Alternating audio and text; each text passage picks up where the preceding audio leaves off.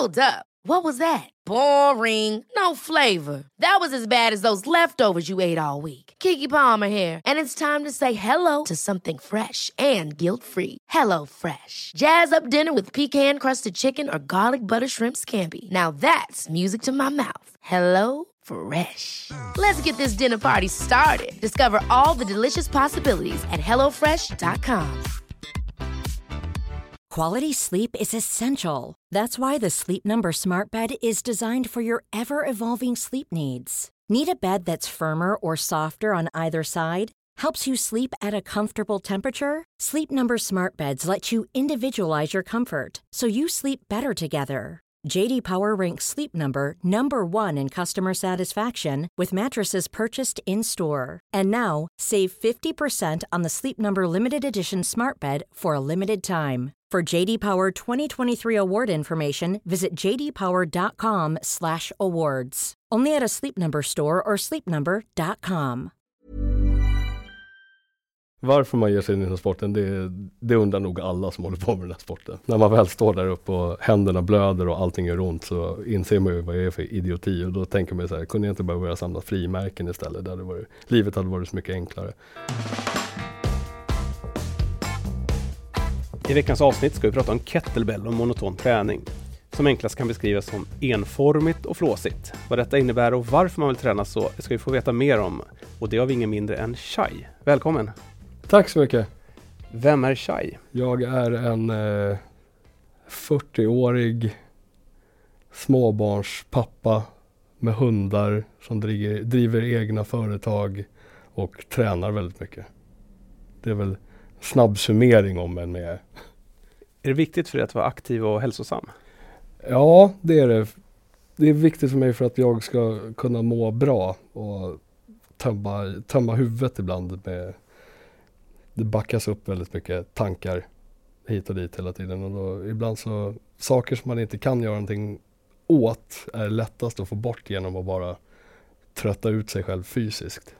Du har ju också i ditt yrke, är det viktigt att du liksom är vältränad och har en bra fysik? Det är viktigt att vara uthållig och alltså stark. Bålen är stark. Jag står upp och jobbar väldigt mycket. Och längre jobb så sitter jag ner och jobbar väldigt mycket. Då kanske vi ska förklara att jag jobbar med piercing och body modification. Alltså allt. Om vi ska förklara body modification då, jättekort. Estetisk ändring av ditt egna tempel, så att säga, din egna kropp.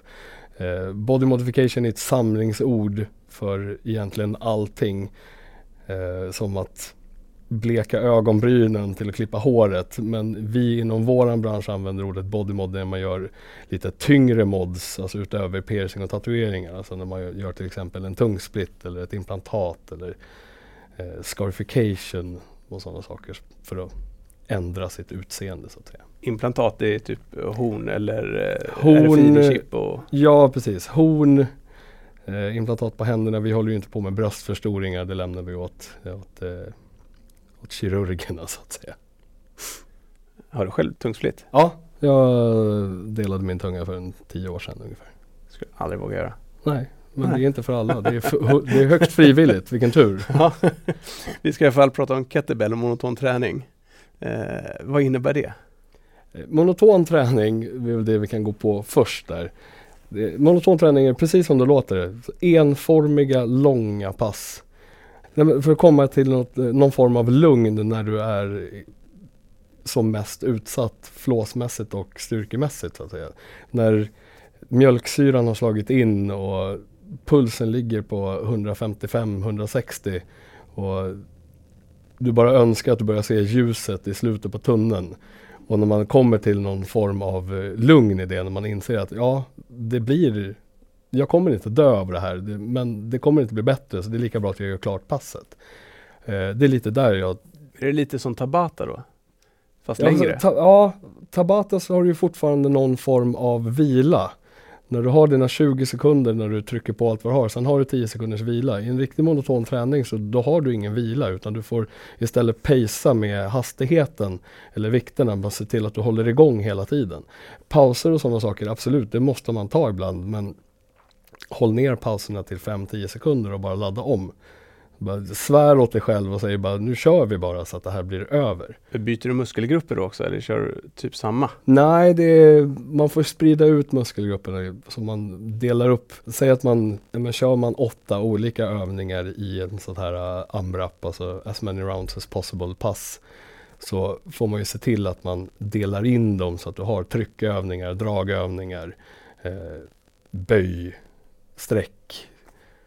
Så man hela tiden, om du har gjort 50 repetitioner av en kettlebell-sving som belastar ländryggen och baksidan låren mycket, så kanske du ska göra 50 repetitioner av sit-ups efter det för att kunna få vila den delen. Så att då vilar du ju aktivt under själva passet. Liksom. Och kettlebell då? Vad är liksom passionen i detta? Kettlebell är just för att det är den enklaste träningen som är tung som du bara kan hitta. Och det är då man specifikt, jag fastnade för kettlebell-sport för 3-4 år sedan. Och kettlebell-sport är allting från, när du tävlar i det, så är det allting från 10 minuters set till 6 timmars set där du gör en rörelse, du gör en övning. Så länge? Ja, och när du lyfter upp klotet så håller du i klotet. Du ställer aldrig ner det, du hänger inte ner och vilar, utan setet pågår, om man tar de vanligaste då, 10 minuter. Som du gör till exempel long cycle som är kettlebellianska för clean and jerk, som är en ganska vanlig barbellövning så att säga. När du lyfter upp kloten så står du med kloten. Och på 10 minuter så ska du ju förhoppningsvis kunna göra mellan 60 och 100 repetitioner beroende på vilken vikt du har. Men i vanlig, om man tänker på till exempel en tyngdlyftning, de går in och så gör de sitt lyft och sen ställer de ner, sen när de klarar, sen vilar de lite grann och så går de upp och gör nästa lyft. Här så lyfter du upp vikterna och du ställer ner dem efter 10 minuter. Så enda sättet att vila är ju att lägga upp dem i en rackposition. Alltså en rackposition är när du får upp kloten upp mot bröstet och så bygger du precis som det låter, en rack, alltså en hylla av dina armar och din mage för att hålla i kloten. Så du står ju med samma vikt hela tiden. Om man då tränar på 24 kilos klot, då har du ju 2 stycken när du kör till exempel long cycle som jag pratar om nu. Då lyfter du upp kloten, då står du med de här 48 kilorna under 10 minuter. Och under de här 10 minuterna så räcker det inte med att du bara står med dem, utan du måste göra överstötar, du måste göra repetitionen också, så de är ju rörelse hela tiden. Överstöt menar du med? Överstöt är alltså, det är jerk, det är när du då slår upp kloten från brösthöjd till över huvudet. Just det. Ja, kettlebell, bara för att förklara, det är alltså klot på x antal kilo, väldigt tungt med ett handtag. Det är en kanonkula med ett handtag kan man säga. Ja, det är bra förklaring. Och bakgrunden till kanonkulan med handtag är ju från gammal handel i hamnarna. Rysk hamn så hade du, nu vet jag inte riktigt om det, men det är själva vikten, alltså gamla blyvikter känner alla igen. Tripod med handtag på, så slängde du upp då till exempel majsen eller kornet som du skulle sälja på en våg och så på en vippvåg, och på andra sidan så ställde du upp vikter då för att kunna komma upp i samma för att se hur mycket det vägde. Därifrån började allting, för då hade man girjas, alltså det var ju hantlangare, den som stod och skötte själva vikterna, som lyfte upp de här vikterna efter ett tag. Och då för att sälja sig själva, men som var starkast, för du var ju fortfarande, du skulle spara tid, så kom de på olika övningar då för att kunna få upp klotet och kunna transportera, eller klotet då var det en kägla mer, men kunna lyfta upp det för att bära fram det. Och så började de trixa med de här då, för att du ville ju att de skulle komma fram och väga sina korn och sin säd hos dig. Så därifrån började... Det är egentligen ett effektivt lyft. Ja, precis. Energikonserverande lyft. Men när man tränar kettlebell, gör man det för att det ska vara så energieffektivt, eller egentligen ska det ju vara så tungt som möjligt så att du får... Nej. I kettlebellsporten så är det precis det du sa innan. Det ska vara energikonservativt. För i och med att du ska stå i 10 minuter, då måste du göra rörelsen så att den, alltså även om det är tungt så måste den bli så lätt som möjligt. andra kraftsporter och sånt där, då går du ju upp i så hög vikt hela tiden, så då måste du ju ta i dina 100% hela tiden. I kettlebellsporten så går det ju inte att ta i dina 100% hela tiden, för då gör du ju bara ett lyft. Så här måste du då kunna pacea dig själv och lägga dig på någonstans 50-60% för att kunna orka stå de här 10 minuterna. Och då måste du vara strategisk där också, så att jag vet att jag kan träna si och så länge på den här vikten. Om ska jag tävla, då vill du göra det bästa, då kanske du går upp lite vikt för att lägga det på gränsen och säga att du precis klarar av ett 10 minuters set till exempel. Och då gäller det ju att kunna spara vikten, så du får ju inte ta i fullt ut hela tiden, du ska ju ta i precis lagom för att kunna göra rörelsen fullt ut. Om man jämför med till exempel långdistanslöpning. Du kan ju inte lägga dig på din 5 kilometers tid från starten om du ska springa ett maraton. Nej. Det finns ju ingen människa som kan sprinta i 42 kilometer liksom. Tyvärr. Och det är precis. Ja, det är några som har kommit nära då. Ja. I jämförelse med mig så är det ju sprint de håller på med. Ja, jo. Men, och vad är det för fler olika typer av, om jag nu pratar tävling med kettlebell, Ja. vad är de olika grenarna? De vanligaste grenarna är, alltså du kollar på grunden i kettlebellsport, så är det biathlon som är en kombinationstävling. Då har du först så gör du jerks med 2 klot. Vad är och jerks? Jerk är i princip från bröstet till över huvudet. Med och så lyfter du med 2 armar, 2 klot. 2 klot? 2 klot. Jag tror Så man typ alltid bara körde 1 klot. Nej, du kör för det mesta i traditionell kettlebellsport så är det 2 klot på nästan allt. Och då är det från bröstet upp till över huvudet. Det är första delen i ett biathlon. Andra delen i ett biathlon är snatch. Snatch är från, vad ska man säga, hängande vikt till rakt upp över huvudet utan en press. Så då svingar man upp klotet tills du har klotet rakt ovanför huvudet. Och då gör du med en arm i taget. Däremot så får du bara i ett biathlon bara göra ett handbyte. Så att du kör, ja man delar upp det jämnt och så kör du 5 minuter med höger arm. Och sen 5 minuter med vänster arm direkt efter det. Du får inte ställa ner emellan, ställer du ner är du färdig. Handlar det någonting om hur många man hinner också? Ja. Poängräkningen är, du får visst antal poäng per, beroende på vilket klot du använder, alltså hur tungt det är. Nu har jag inte poängen i huvudet, men vi säger till exempel att 16 kilo ger dig 1 poäng per repetition. Varpå 24 kilo ger dig 2 poäng per repetition.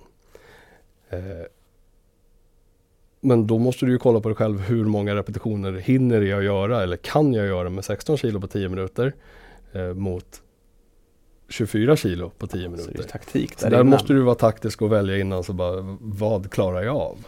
Så vad klarar du av? Jag tävlar själv på 20 kilo. Det är mycket kilo ändå tycker jag. Eller? För kettlebellsporten är det faktiskt inte så mycket. Jag är lite mer av en novis där. Jag har inte den uthålligheten. Jag har människor som väger hälften av vad jag, nej men i vilket fall 30 kilo mindre vad jag gör, som kör på 24 kilo. I Sverige så är det även väldigt mycket framgångsrika kvinnor som kör på mycket tyngre vikt än vad jag gör och får väldigt mycket högre resultat än vad jag får också. Vilket är vansinnigt roligt i själva sporten, för att det finns det här, om du tror att du ska gå in och vara macho och tuff för att du kan lyfta tungt, det går inte, för ödmjukheten kommer trycka ner dig i skorna när du ser de här fantastiska kvinnorna vi har i den här sporten i Sverige. Men är det jämställt? Alltså är det lika många kvinnor som män som sysslar med kettlebell? I Sverige skulle jag säga att det är tämligen jämställt faktiskt. Det är en ganska liten sport i Sverige. Den har inte spritt ut sig så mycket. Nu har, tack vare crossfitterna, har kettlebell blivit mer introducerat i Sverige. Nu ser man ju, förr i tiden såg du ju aldrig en kettlebell på ett big brand gym här i Stockholm. Nu står de lite överallt. Och inte bara de här fulkloten, alltså blykloten, utan även tävlingskloten. Tävlingskloten de är färgkodade, alla kloten är lika stora, bara att de väger olika mycket. Som till exempel då om man tar ett blått klot, väger 12 kilo. Och det är lika stort som ett grått klot som väger 36 kilo. De ser exakt likadan ut. Man märker bara att det är en skillnad när man går fram och tar tag i handtaget. Och så märker man att det här var ju väldigt mycket tyngre än vad jag trodde att det skulle vara. Men för att storleken inte ska påverka någonting utan Precis. alla ska ha samma förutsättningar. Exakt. Storleken på klotet ska inte påverka någonting. Så att du kan i princip använda dig av samma teknik på 8 kilo som på 42 kilo. Så själva rörelsen är likadan. Det är bara att du måste ju bli starkare och mer uthållig för att kunna köra en högre vikt. Var det några fler grenar i tävling? Oh ja, det finns en uppsjö av dem. Biathlon är en av de vanligaste. Sen har vi long cycle som jag pratade om. Det kettlebellianska för en clean and jerk. Då är det samma sak. 2 klot. Och sen så är det 10 minuter set. Så du står med dem i 10 minuter. Sen går vi ut därifrån på den delen av sporten som jag tränar för mest nu. Och det är ju kettlebell maraton. Kettlebell maraton är 60 minuter. Det är även en halvmaraton som är 30 minuter. Då har du fria handbyten och så kör du bara med ett klot. Och då kommer vi in på one arm long cycle. Då gör du samma sak fast med bara en arm. Eller half snatch som är det som jag förklarade, att du får upp klotet på smidiga sätt hela vägen upp fast du kan ta ner det via bröstet för att få någon form av vila under de här sätten också. Maratonen är ganska rolig. Det är för några veckor sedan, eller fel, någon månad sedan eller 2 så gick det ett 6 timmars maraton i Finland. Då står du 6 timmar med samma klot. Det är jävligt länge. Det är fanatiskt lång tid. Jag ska försöka mig på 2 timmars maraton nu i december på fitnessfestivalen. Vad blir det för vikt då? Mitt mål är 16 kilo. För att få någon form av kunna hitta det här lugnet. Då är det med en arm? Eller får då du är det med en arm. Och vilken då arm? Nej, du får byta arm hur du vill. Men det är en arm i taget så att säga. Så du har bara ett klot. Okej, alltså du får ändå byta hela tiden? Ja, du får byta klot men du får inte ställa ner. Alltid någon lättnad. Ja, precis. Men, och då är det att svinga den hela tiden? Ja, den ska ju vara i rörelse. Ja, du får ju vila med den i rackposition, alltså uppe mot bröstet så att säga. Men för att få så hög poäng som möjligt så måste du kunna ha en kontinuitet. Just det, var ju poängen också. Det är poängen som... det är inte bara att kliva upp och stå med det tyvärr. Liksom, utan du måste ju tyvärr göra någonting också. Vad är målet då? Jag har inte vågat sätta något mål på den. Och det är mest för att mina hjärnspöken ska få lugna sig.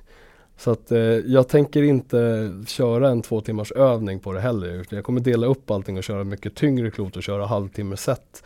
Kanske upp mot en timme med ett tyngre klot. Men min första 2 timmars, den vill jag stå när jag står där. För att veta hur djupt ner i träsket man kommer. Det är ju alltid lättare att träna under en tävling så att säga. För då har du ju helt plötsligt ett annat tryck mot dig själv. För mig är det så ikväll tävling. Jag presterar alltid bättre på tävling än vad jag gör på träning. För träning, då har jag ju valet själv att kunna ställa ner och bara, nej men nu räcker det. På tävling, då är det ju någon annan som har sagt åt mig hur länge jag ska stå för att få det godkänt. Det gäller väl de flesta tror jag. Ja. Och att man kan få publikens hejarop eller vad som helst att få göra det lite extra. Ja, fast publik, jag vet inte om det kommer vara så mycket hur roligt det är att se en människa stå och göra en rörelse i 2 timmar. Vi får se. Nej. Folk kommer att gå förbi och så bara, ja kolla där står han fortfarande. Ibland blir jag förvånad över hur engagemanget. Ja. Men är det annars en tävling med publik, alltså en publiksport? Nja. Det är släkt och vänner som kommer och tittar i Sverige. Utomlands, man kollar på där det är lite större, om du kollar på Ryssland, Polen och sånt där, då är det väl lite större, men läktarna är mest fyllda av släkt och vänner. Var det några fler grenar att gå igenom vad gäller tävlingarna? Ja, alltså inom maraton så har du ju 4 olika kategorier där också, alltså med olika rörelser. Alltså det finns hur mycket som helst. Ja, sen det finns ju stafetttävlingar också där du löser av varandra. Det finns triathlon-tävlingar där du kör 3 grenar i 5 minuter i stöten också. Så sporten utvecklas hela tiden, det kommer nytt hela tiden. Men vad är det som är så jävla roligt med kettlebell? Det är väl prestationen mot sig själv. Fixar jag det här? Jag misstänker att det är som all annan sport. Så klarar jag av det här? Kan jag stå med den här? För utvecklingskurvan efter ett tag måste ju vara ganska långsam. Ja och nej, för det är ju ganska enkelt att bli duktig på det så fort du har fått in tekniken. Men ja, det är klart du hittar en platå till slut. Men då får du ju tweaka någonting annat. Då kanske du går över och tävlar i någon annan gren ett tag för att sen komma tillbaka. För då blir du ju starkare på de sakerna. Allting i kettlebell, det översätter ju mot sig själv hela tiden. Eller mot... Hur mycket är teknik och hur mycket är styrka? Jag skulle säga att 75-80% är teknik. Så mycket? Ja. Det är extremt teknikbaserat. Vad är tekniktipsen då? Mal och se till att få en likadan rörelse på ett lätt klot som du gör på tungklot. För jag är riktigt dålig på kettlebell. Jag har kört ytterst lite. Det enda tips jag fick när jag svingar den nerifrån och upp över huvudet. Att använda höften. Det är bara höften. Det är bara höften nästan. Du använder höft och ben för att trycka upp den. För det är ju dina starkaste muskler.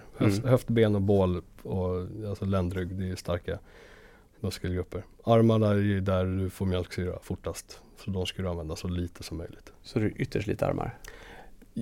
Eller ja. Ja, det är ju alltså det är ju armarna som känns sen. Greppet är extremt viktigt också. För pendeln, alltså när du svingar någonting, när du har klotet, om du har ett 20 kilos klot framför dig med tryck, du har ju en aktuell kraft i det klotet på uppåt 30 kilo liksom, när du har det i det yttersta läget. Så greppet är extremt viktigt. Det är greppet som för det mesta fallerar, för mig i alla fall. Så att händerna går sönder och då börjar du tänka på att händerna gör ont och då håller du inte i klotet så som du ska, eller du håller i det för hårt. Och då, för det är det nästa del, så hålla i klotet för hårt och anstränger du underarmen för mycket. Du ska försöka se dina händer som en krok. Det ska vara inaktiv. Liksom. Inte hålla i det, alltså nej, du vilar i armen. Ja. Men vilka muskelgrupper tränar du mest med kettlebell? Ländrygg och ben. Och använder kettlebell är ju en sån fantastisk instrument, för det är ju just de grenarna eller de rörelser man gör för kettlebellsporten, så är det är en helkroppsövning. Du måste koppla in hela kroppen. Alltså till och med vaderna får jobba, för att det här, vi går tillbaka till energikonservativt. Använder du bara en muskel så kommer du bli trött. Använder du hela kroppen så kommer du stå ut längre. Så när du tränar på gymmet med kettlebell, vad kör du för sätt då? För det mesta, om man håller sig till kettlebell sport, som är då det enda som har lite mer regler, då använder jag de övningarna som jag tävlar i. Och kompenserar det med mycket farmers carry, alltså gå med kloten i händerna så långt orkar för att träna statisk uthållighet i armarna. Marklyft översätter väldigt bra. Stångrodd, bygga upp ryggen, alltså bent over row. Bara för att bygga upp ryggen. Sen om man kollar på mer då, kettlebell fitness som jag använder i min andra träning, där du gör tvåhandssvingar och så. Det finns ingen tävling i tvåhandssvingar inom kettlebellsporten, för det är lite så här uppvärmningsövning. Är det att du byter hand i varje? Nej, tvåhandssvingar, det är när du har två händer på samma klot. Okay. Det är förmodligen den mest vanliga kettlebellövningen som sprider sig i landets gym. Men det är ju som sagt, det är ju fitnessdelen av det hela. Jag tänkte ta några snabba frågor med dig. Får du svara snabbt, spontant. Löpning eller powerwalk? Löpning. Hamburgare eller pizza? Pizza, kom igen. Vilken pizza? Beroende på humör, men vanligtvis den mest obskyra. Ananas, banan, curry, toppad med bearnaisesås. Det har du ju allt. Du har hela kostcirkeln på en tallrik. Liksom. Träna eller chilla? Träna. Film eller serier? Serier. Safe eller chansning? Chansa. Uppklätt och champagne eller avslappnat ölhäng? Avslappnat ölhäng. Hotell eller tälta? Hotell helst, men jag hamnar i tält mest. Sommar eller vinter? Skulle nog säga sommar numera faktiskt. Morgon eller kvällsmänniska? Kväll. Tävling eller träning? Träning. Är det roligare än tävling? Ja, det är det. Varför? Träningen är friare. Du kan göra mer som du vill. Men träningen leder ju till tävling. Men träningen är mer avslappnat, friare och du får göra som du vill. Du behöver inte ta hänsyn till andra människor på samma sätt. Jag gillar ju själv inte tävling så mycket. Däremot tycker jag tävlingen är en bra så här, check. var ligger jag någonstans? Exakt, diagnostiskt prov så att säga. Hur kändes din första tävling? Jag vibrerade. Det var hemskt. Så fort jag klev upp på podiet däremot så var det inte så farligt. När jag klev upp på flaket så att säga. Då släppte allting. Då kom jag in i den här träningsvärlden igen där det bara är jag. Men innan det var nerver. Med stress, kiss. Fram och tillbaka. Bara trodde att jag var kissnödig. Du är också sån? Ja. Allt ska ut. Inför alla lopp, alla tävlingar, allting. Så jag tror jag springer på de där dassen 4-5 gånger. Även fast det inte kommer någonting. Så min hjärna säger att jag måste gå och göra det. Hur gick första tävlingen? Det gick bra. Första delen i tävlingen gick bra. Andra delen gick sådär. För då krampade jag. körde ett biathlon då. Så själva jerk-delen var jag jättenöjd med. Och jag tror att det var det som var problemet. Det gick bra i första så började jag slappna av för mycket. Så när jag gick upp och skulle köra snatch-delen så var jag tvungen att ställa ner 3 minuter innan tiden. För att det gick inte, jag kunde inte hålla i klotet. Och då sitter ju domaren sitter ju rakt framför dig. Och den domare jag fick här var Per Olans. Det är en legend inom kettlebell-sporten i Sverige. Så han sitter rakt framför mig. Och jag kände inte riktigt att jag ville slå in mitt namn i sporten genom att kasta ett 20-kilos klot i ansiktet på Per. Liksom. Det var med den skräcken. Så jag var tvungen att ställa ner. Är det en ensam sport eller någonting man gör gemensamt? När du tävlar är du ensam. Men kettlebell-communityt i Sverige är helt magiskt. Det är fantastiska människor. Nästan allihop av dem. Så man får en form av familjekänsla. När vi åkte på SM förra året, det var första gången jag fick träffa många av dem. Och det var verkligen så här, jag satt med mina klubbkompisar vid ett bord, vi var där tidigt. Och direkt så kommer in en Zacke, 60 plus, magisk människa och bara kommer in, sätter sig vid vårt bord och bara börjar prata som om vi har känt varandra i 10 år. Och alla människorna inom sporten var på det sättet. Alltså det är magiskt, varma, ödmjuka människor. Men 5 minuter innan man ska upp på flaket liksom, då är man ju den här som andra människor kan eller tro att man är dryg och otrevlig. Och sen så när man kliver av så bara, fan vad duktig du var. Och även folk som är i din kategori, de som du tävlar mot direkt, alltså din viktklass, din vikt och allting, de som du tävlar med, de sitter bredvid när du står på flaket och hejar på. Det är ju fantastiskt. Ja, så det är ingen så här bara, tappa klotet av din tönt, utan det är mer så här bara, kom igen, du kan en till. Och det har jag aldrig stött på inom tävlingsform förut. Jag tävlade i judo när jag var yngre. Och där var det ju extremt mycket prestige. Det fanns ju inte att gå och prata med någon annan klubbmedlem liksom innan. Efteråt gick det väl bra liksom. Men innan så här är det bara så, med pepp. Jag hade glömt mina Resorb och då får jag en Resorb av någon som tävlar i princip samma kategori. Så bara, men jag har det här, ta Resorb. Behöver du något mer?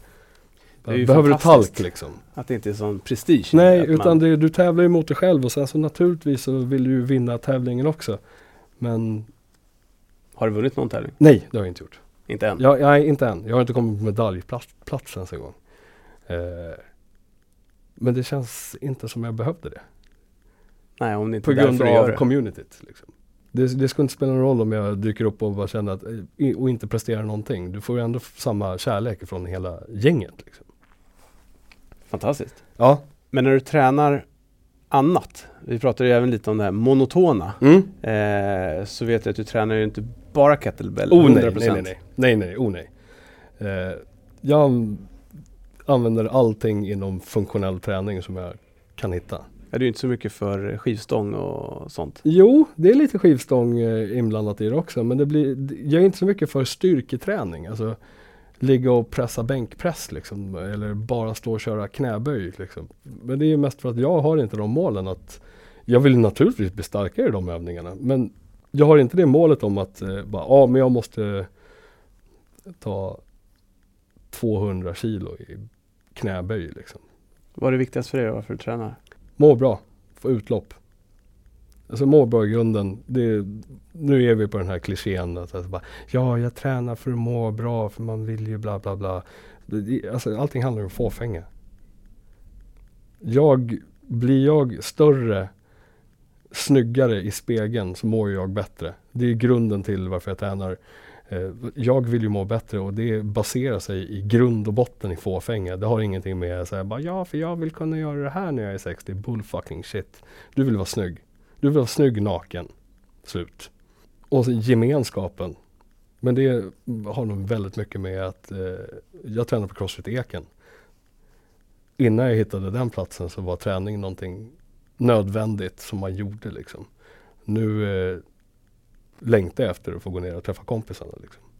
Då har du hittat rätt. Oh ja. Oh ja. Det är och då blir det lättare att bli av också. Ja, och sen lättare att bli av. Förut när jag inte tränade där, då hade jag väl en transportsträcka på 10-15 minuter till gymmet. Vilket inte är långt, men då kommer ju bekvämligheten in så här. Jag måste klä på mig, jag måste in i omklädningsrummet och jag ska låsa in grejer, jag får inte glömma låset. Nu är jag extremt bortskämd eftersom jag bor 5 våningar ovanpå min träningslokal. Jag tar hissen ner, spenderar ungefär 20 sekunder utomhus, sen står jag inne i min träningslokal. Och det är ju som sagt bortskämd. Tänk om du skulle ta trapporna. Då hade du tränat lite mer. Då har du inte tränat tillräckligt. Om du kan ta trappen efter ett pass, då har du inte tränat ute på passet. Okej. Ja, det är bra mått. Ja. Mycket med träningen där också, det är det här att man kunna äta vad man vill och inte hålla på med sån här hets. Jag släppte det här proteinpulver, hets, aminosyra, tjafset för väldigt länge sedan. Och bara började äta mat och äta vad jag vill. Det känns som en trend att äta mycket proteinpulver och... Oh ja! Gå in i en ICA-butik och kolla. Det första du ser på alla förpackningar, det är hur många jävla gram protein det innehåller. Hur många människor i världen har dött av proteinbrist? Ingen, för det går inte. Det är det mest meningslösa tjafset ever.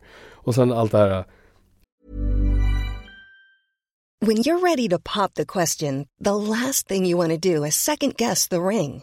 At BlueNile.com, you can design a one-of-a-kind ring with the ease and convenience of shopping online. Choose your diamond and setting. When you find the one, you'll get it delivered right to your door. Go to BlueNile.com and use promo code LISTEN to get $50 off your purchase of $500 or more. That's code LISTEN at BlueNile.com for $50 off your purchase. BlueNile.com, code LISTEN. Hi, I'm Daniel, founder of Pretty Litter. Did you know cats tend to hide symptoms of sickness and pain? I learned this the hard way after losing my cat, Gingy. So I created Pretty Litter, a health monitoring litter that helps detect early signs of illness by changing colors, saving you money and potentially your cat's life. Pretty Litter is veterinarian developed, and it's the easiest way to keep tabs on your fur baby's health right at home. Go to prettylitter.com and use code ACAST for 20% off your first order and a free cat toy. Terms and conditions apply. See site for details. Cool fact, a crocodile can't stick out its tongue. Also, you can get health insurance for a month or just under a year in some states. United Healthcare short-term insurance plans, underwritten by Golden Rule Insurance Company, offer flexible, budget-friendly coverage for you. Learn more at uh1.com. Quality sleep is essential. That's why the Sleep Number Smart Bed is designed for your ever-evolving sleep needs. Need a bed that's firmer or softer on either side? Helps you sleep at a comfortable temperature? Sleep Number Smart Beds let you individualize your comfort so you sleep better together. JD Power ranks Sleep Number #1 in customer satisfaction with mattresses purchased in-store. And now, save 50% on the Sleep Number Limited Edition Smart Bed for a limited time. For JD Power 2023 award information, visit jdpower.com/awards. Only at a Sleep Number store or sleepnumber.com. Jag pratar ju för mig själv nu. Det här är mina åsikter. Jag säger inte att de här är rätt på något sätt. Men den här allmänna hetsen att du ska ju äta 2 gram protein per kilo som du väger. Okej. Så sitter folk och hetsar i sån jävla konstig bar med massa e-ämnen och tjafs i bara för att komma upp i den där. Jag ska äta 200 gram proteiner per dag. Liksom. Ja. Är du elitidrottare? Nej, det är du inte. Betyder det så mycket? Nja, förmodligen inte. Släpp det. Visst, mår du bra av att äta någon så här isotopisk jävla banan efter passet? Ja, men gör det om du tycker att det är bra, om du mår bra av det, då är det fine. Men jag vet ju vad jag vill äta efter ett pass. Jag vill äta en pizza. Jag har tryckt ut med allt vad jag har. Och då vill jag bara mosa i mig så mycket kolhydrater och kalorier som möjligt. Och jag dricker en sockerläsk till om jag kan liksom. Sluta hetsa. Du mår inte bra av att hetsa. Den där stressen av att gå omkring och bara, ja det här är optimalt för min träning. Bara, ja men vänta nu, du tränar ju för motion liksom. Jag kan förstå en elitidrottare. Där måste du kolla på allting hela tiden. Då hade jag intervjuat någon multisport. Men jag förstår. Där är det här är ditt jobb. Du måste få de här sakerna. Resten av oss, alltså 98% av oss andra liksom, det är ju lite så här, ja, kommer det ge dig någonting? Nej, förmodligen inte. Gör det du vill istället, se till att må bra. Det är viktigt att njuta av livet. Ja. Tiden. Ja, annars behöver du inte träna. Om du vill njuta av sakerna, då är det ingen idé att göra det. Hur många pizza äter du i veckan? Jag har lagt lite band på mig, så nu är vi nere på 2 eller 3. Inte så farligt alltså? Nej, det är inte så blodigt längre. Har du några anekdoter? Ja, det roligaste som vi diskuterade innan där, det är ju liksom vad mina pass. Jag coachar även på boxen som jag tränar i, men jag coachar i kettlebell. Och sen så på morgnarna där, för jag är bortskämd där också, att jag behöver inte vara på jobbet så tidigt på morgonen, så jag kan träna på förmiddagarna. Och då är det inte så mycket folk på boxen. Men det är alltid några som dyker upp. Och så var det någon som såg mitt pass och bara, ja men kan jag haka på? Ja, jag häng på. Och så växte det och blev mer och mer. Och så sattes det ett namn från Klara som bara, men vad heter det passen? Jag kallar det för fruktansvärd träning. Det är väl den roligaste delen i det hela. Så nu är det liksom ett begrepp på eken att men gå ner och köra lite fruktansvärd träning med Shai. Det blir säkert jättebra liksom. Är det skaderisk i kettlebell? Ja, axlar, armbågar och sånt där om man gör fel. En av de vanligaste skadorna är ju löparknä, vilket är ganska intressant. Och det har med överstöten att göra, eftersom man står från en position där du har höften framåt. För att du har ju vikten ligger ju framför dig, så du kan inte ha höften rakt under dig, för då tappar du kloten framåt. Men precis när du går upp i själva överstöten, då vrider du tvärtom då, så att då måste du ha höften bakom armarna helt plötsligt. Och för att göra det här snabbt då, så kommer du upp på tå och sen så kastar du ju rumpan bakåt, och då slår du ju ner hälarna i backen för att få en stuns upp. Så att löparknä är en ganska vanlig skada faktiskt. Från en sport där folk inte löper om de verkligen inte behöver liksom. Om vi nu ska få fler att hitta till sporten. Hur är enklaste vägen dit? Och varför? Ja, varför det är ingen som vet. Varför man ger sig in i den här sporten, det undrar nog alla som håller på med den här sporten. För när man väl står där uppe och händerna blöder och allting är ont, så inser man ju vad det är för idioti. Och då tänker man så här, kunde jag inte bara börja samla frimärken istället? Livet hade varit så mycket enklare. Lätta sätt att hitta sporten. Jag hittade det genom crossfiten. För att många av kettlebellsportens övningar är med i crossfit-programmering allmänt. Och genom boxen så var det våran kettlebell-coach då, innan jag började coacha tillsammans med honom, Erik Wedberg, hade precis vunnit SM i kettlebell. Och det var då jag insåg bara, man kan så tävla i det här. För det hade jag ingen aning om innan. Och det som sprider sporten mest nu, det är väl vanliga träningskonton på Instagram. Och tack vare hashtags så var det någon som såg bara kettlebellsport, vad är det här för någonting? Och så tryckte man på den. Så bara, oj, men kolla, de här idioterna gör ju bara samma sak hela tiden. Och det här var intressant. Och sen så tror jag att det är det här, när man väl börjar graspa konceptet, okej, de står i 10 minuter med en vikt. Jag måste prova och se om jag klarar av det. Ja, jag känner ju lite det nu. Ja. Jag måste ju prova. Ja, precis. Men det är mycket så här, du kan ju inte säga nej först att testat. Och det är många som tänker så här, 10 minuter, det är ju ingen lång tid. Så tänkte jag också första gången. Sen när jag stod och tittade upp på klockan när det gått 3 minuter, jag kände att jag är ju helt slut. Vad är bästa tekniktipsen då? För oss nybörjare. Öva. Handisättning. Det är svårt att förklara i tal. Försök. Det är svårt att förklara i radio så att säga. Det gäller att få in handen så att när du har uppsträckt arm att du inte använder handen och underarmen. Så du måste få klotet att balansera eller stödja sig mot skelettet. Och direkt hitta skelettstöd kan man kalla det för. När du står med klotet rakt ovanför huvudet så att du får en så rak linje från handen till foten som möjligt så du kan slappna av i resten av kroppen. För då får du musklerna lite syre helt plötsligt. Du behöver inte stå och spänna dem. Men när du kommer upp i det läget, hur länge vilar man där uppe innan man går ner igen? För det mesta vilar man inte i toppläget förutom när man kör då ett snatch-set, för då får du inte vila på bröstet. Den enda regeln som finns är att klotet måste vara still i 0,3 sekunder i toppläget för att det ska räknas som en repetition eller en count. Så minst 0,3 sekunder? Ja, minst 0,3 sekunder. Vanligtvis vill man ju inte stå där uppe för det är ju, som sagt, det är ju, även om du får det här skelettstödet och kan slappna av, det är ju inte det mest avslappnade sättet att stå på med saker rakt ovanför huvudet. Särskilt inte när du pratar om att du har 20 kilo på ena armen rakt ovanför huvudet. Nej. Och sen koppla in höften. Höften måste kopplas in och armen är ett snöre, handen är en krok. Och då så stöter du med höften mot underarmen så du häver med kroppen så att du inte drar med armarna eller axlarna. Något viktigt att tänka på? Typ spänna mage eller? Bålen måste vara spänd hela tiden. Hela tiden? Ja, och det är absolut viktigaste är att andas. Vad menar du med andas då? Du måste andas genom hela. Vanligtvis är visst träning, om du kollar på styrketräning, där är det också viktigt att andas. Men väldigt många när det börjar bli tungt så stänger av andningen. Stänger av andningen i kettlebell och inte syresätter. För att det är hela kroppen som arbetar hela tiden. Då är du rökt. Så det är ganska roligt att lyssna på när man övar för kettlebellsport. För det låter som en sån här Lamas-klass för barnafödsel ungefär. Det är hela tiden. För du överdriver ljuden vid andningen för att komma ihåg att du andas. Och det är absolut roligast med sporten, för att bara in en liten sak. Du får inte prata när du står på flaket. Då är du diskad.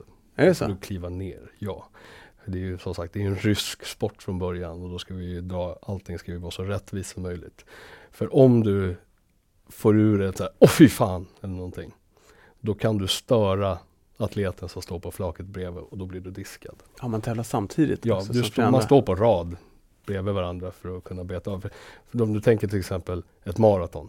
Du kan ju inte gå upp en och köra ett 60 minuter set. Liksom. Det skulle ta flera år att gå med igenom en tävling. Så då står det ju 10 på rad.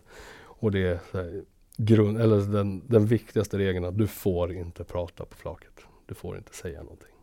Om det kommer ofrivilliga gubbljud någon gång ibland. Det är väl ofrånkomligt. Ja, dit kommer det. Det blir mycket på slutet när allting är runt. Men du får inte det till exempel så här bara, hur går det för mig? Då är du klar. För då kan du ha stört de som står bredvid dig. Men det måste ändå vara rätt skönt att ha fler bredvid sig att mäta sig mot hela tiden. Att vilja kämpa lite till ifall de snart är Jo, verkligen.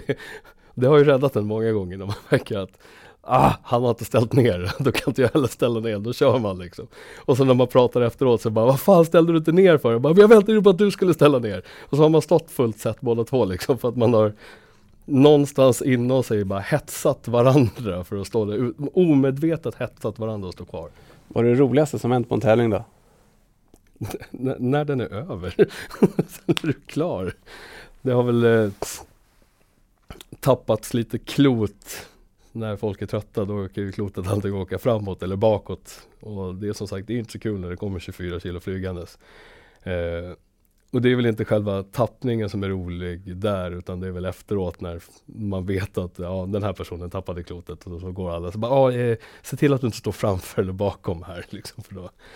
Nej, men det allmänna små retandet, fast retande på rätt nivå liksom. Om jag nu ska börja med kettlebell, hur vet jag att jag väljer rätt klotvikt för mig? Kan jag välja helt fel? Ja, det märker du ganska snabbt när du har valt fel. Man måste öva sig upp.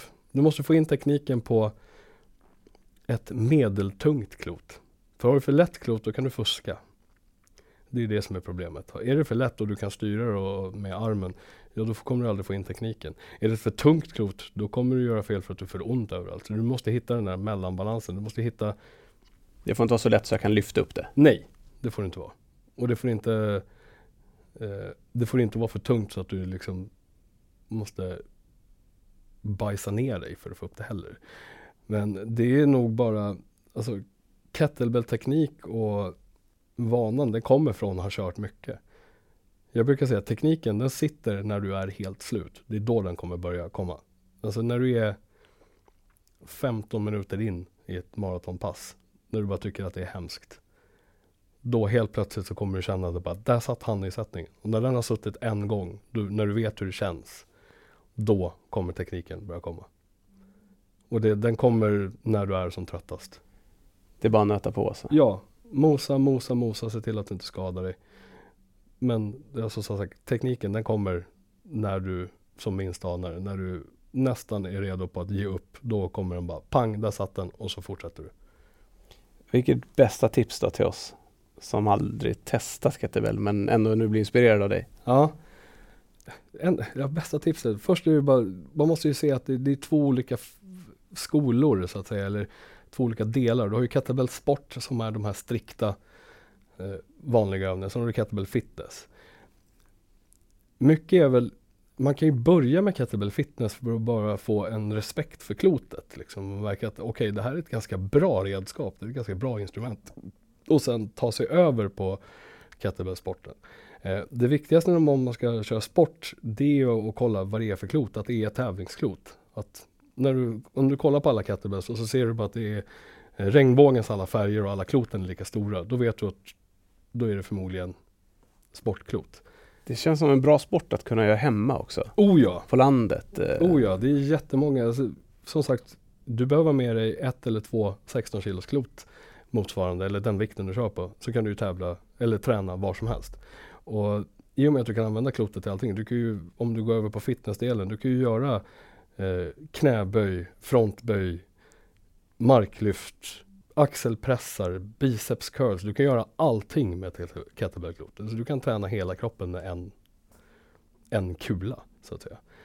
Vi brukar skämtsamt säga det, att man ska ju hålla in allting inom sig, så att man inte flaxar för mycket med armarna och sånt när man övar för sporten, så att säga. Så det är lite så här, bara tänk att du står i en telefonkiosk. Du kan inte svaja ut på något sätt, för då går rutorna sönder. Nu är det många unga lyssnare som inte vet vad en telefonkiosk är. Ja, just det. Jag glömde bort det. Garderob då. Kan jag säga vad garderob är? Sorry, där kom 40-åringen. Ja. Fortfarande telefonkiosk med mynt, kommer jag ihåg. Ja, tyvärr vet jag också vad en telefonkiosk är.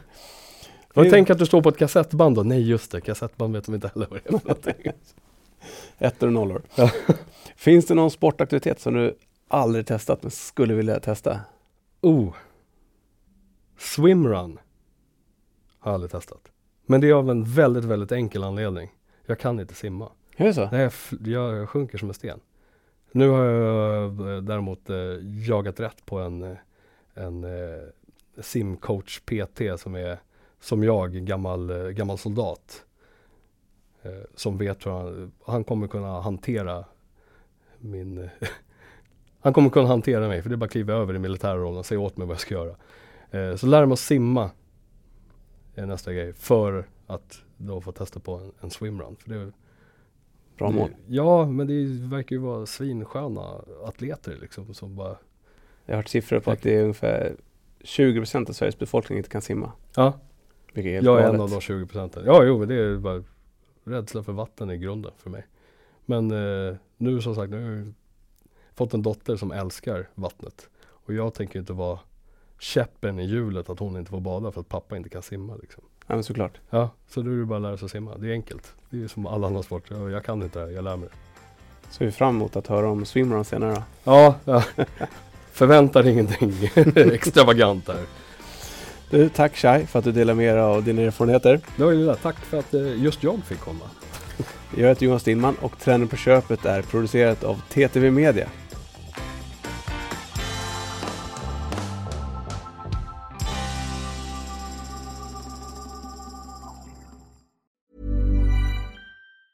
Ever catch yourself eating the same flavorless dinner 3 days in a row? Dreaming of something better? Well, HelloFresh is your guilt-free dream come true, baby. It's me, Keke Palmer. Let's wake up those taste buds with hot, juicy pecan-crusted chicken or garlic butter shrimp scampi. Hello Fresh. Stop dreaming of all the delicious possibilities and dig in at HelloFresh.com. Let's get this dinner party started. Imagine the softest sheets you've ever felt. Now imagine them getting even softer over time. That's what you'll feel with Boll & Branch's organic cotton sheets. In a recent customer survey, 96% replied that Boll & Branch sheets get softer with every wash. Start getting your best night's sleep in these sheets that get softer and softer for years to come. Try their sheets with a 30-night guarantee. Plus, get 15% off your first order at bollandbranch.com. Code BUTTERY. Exclusions apply. See site for details.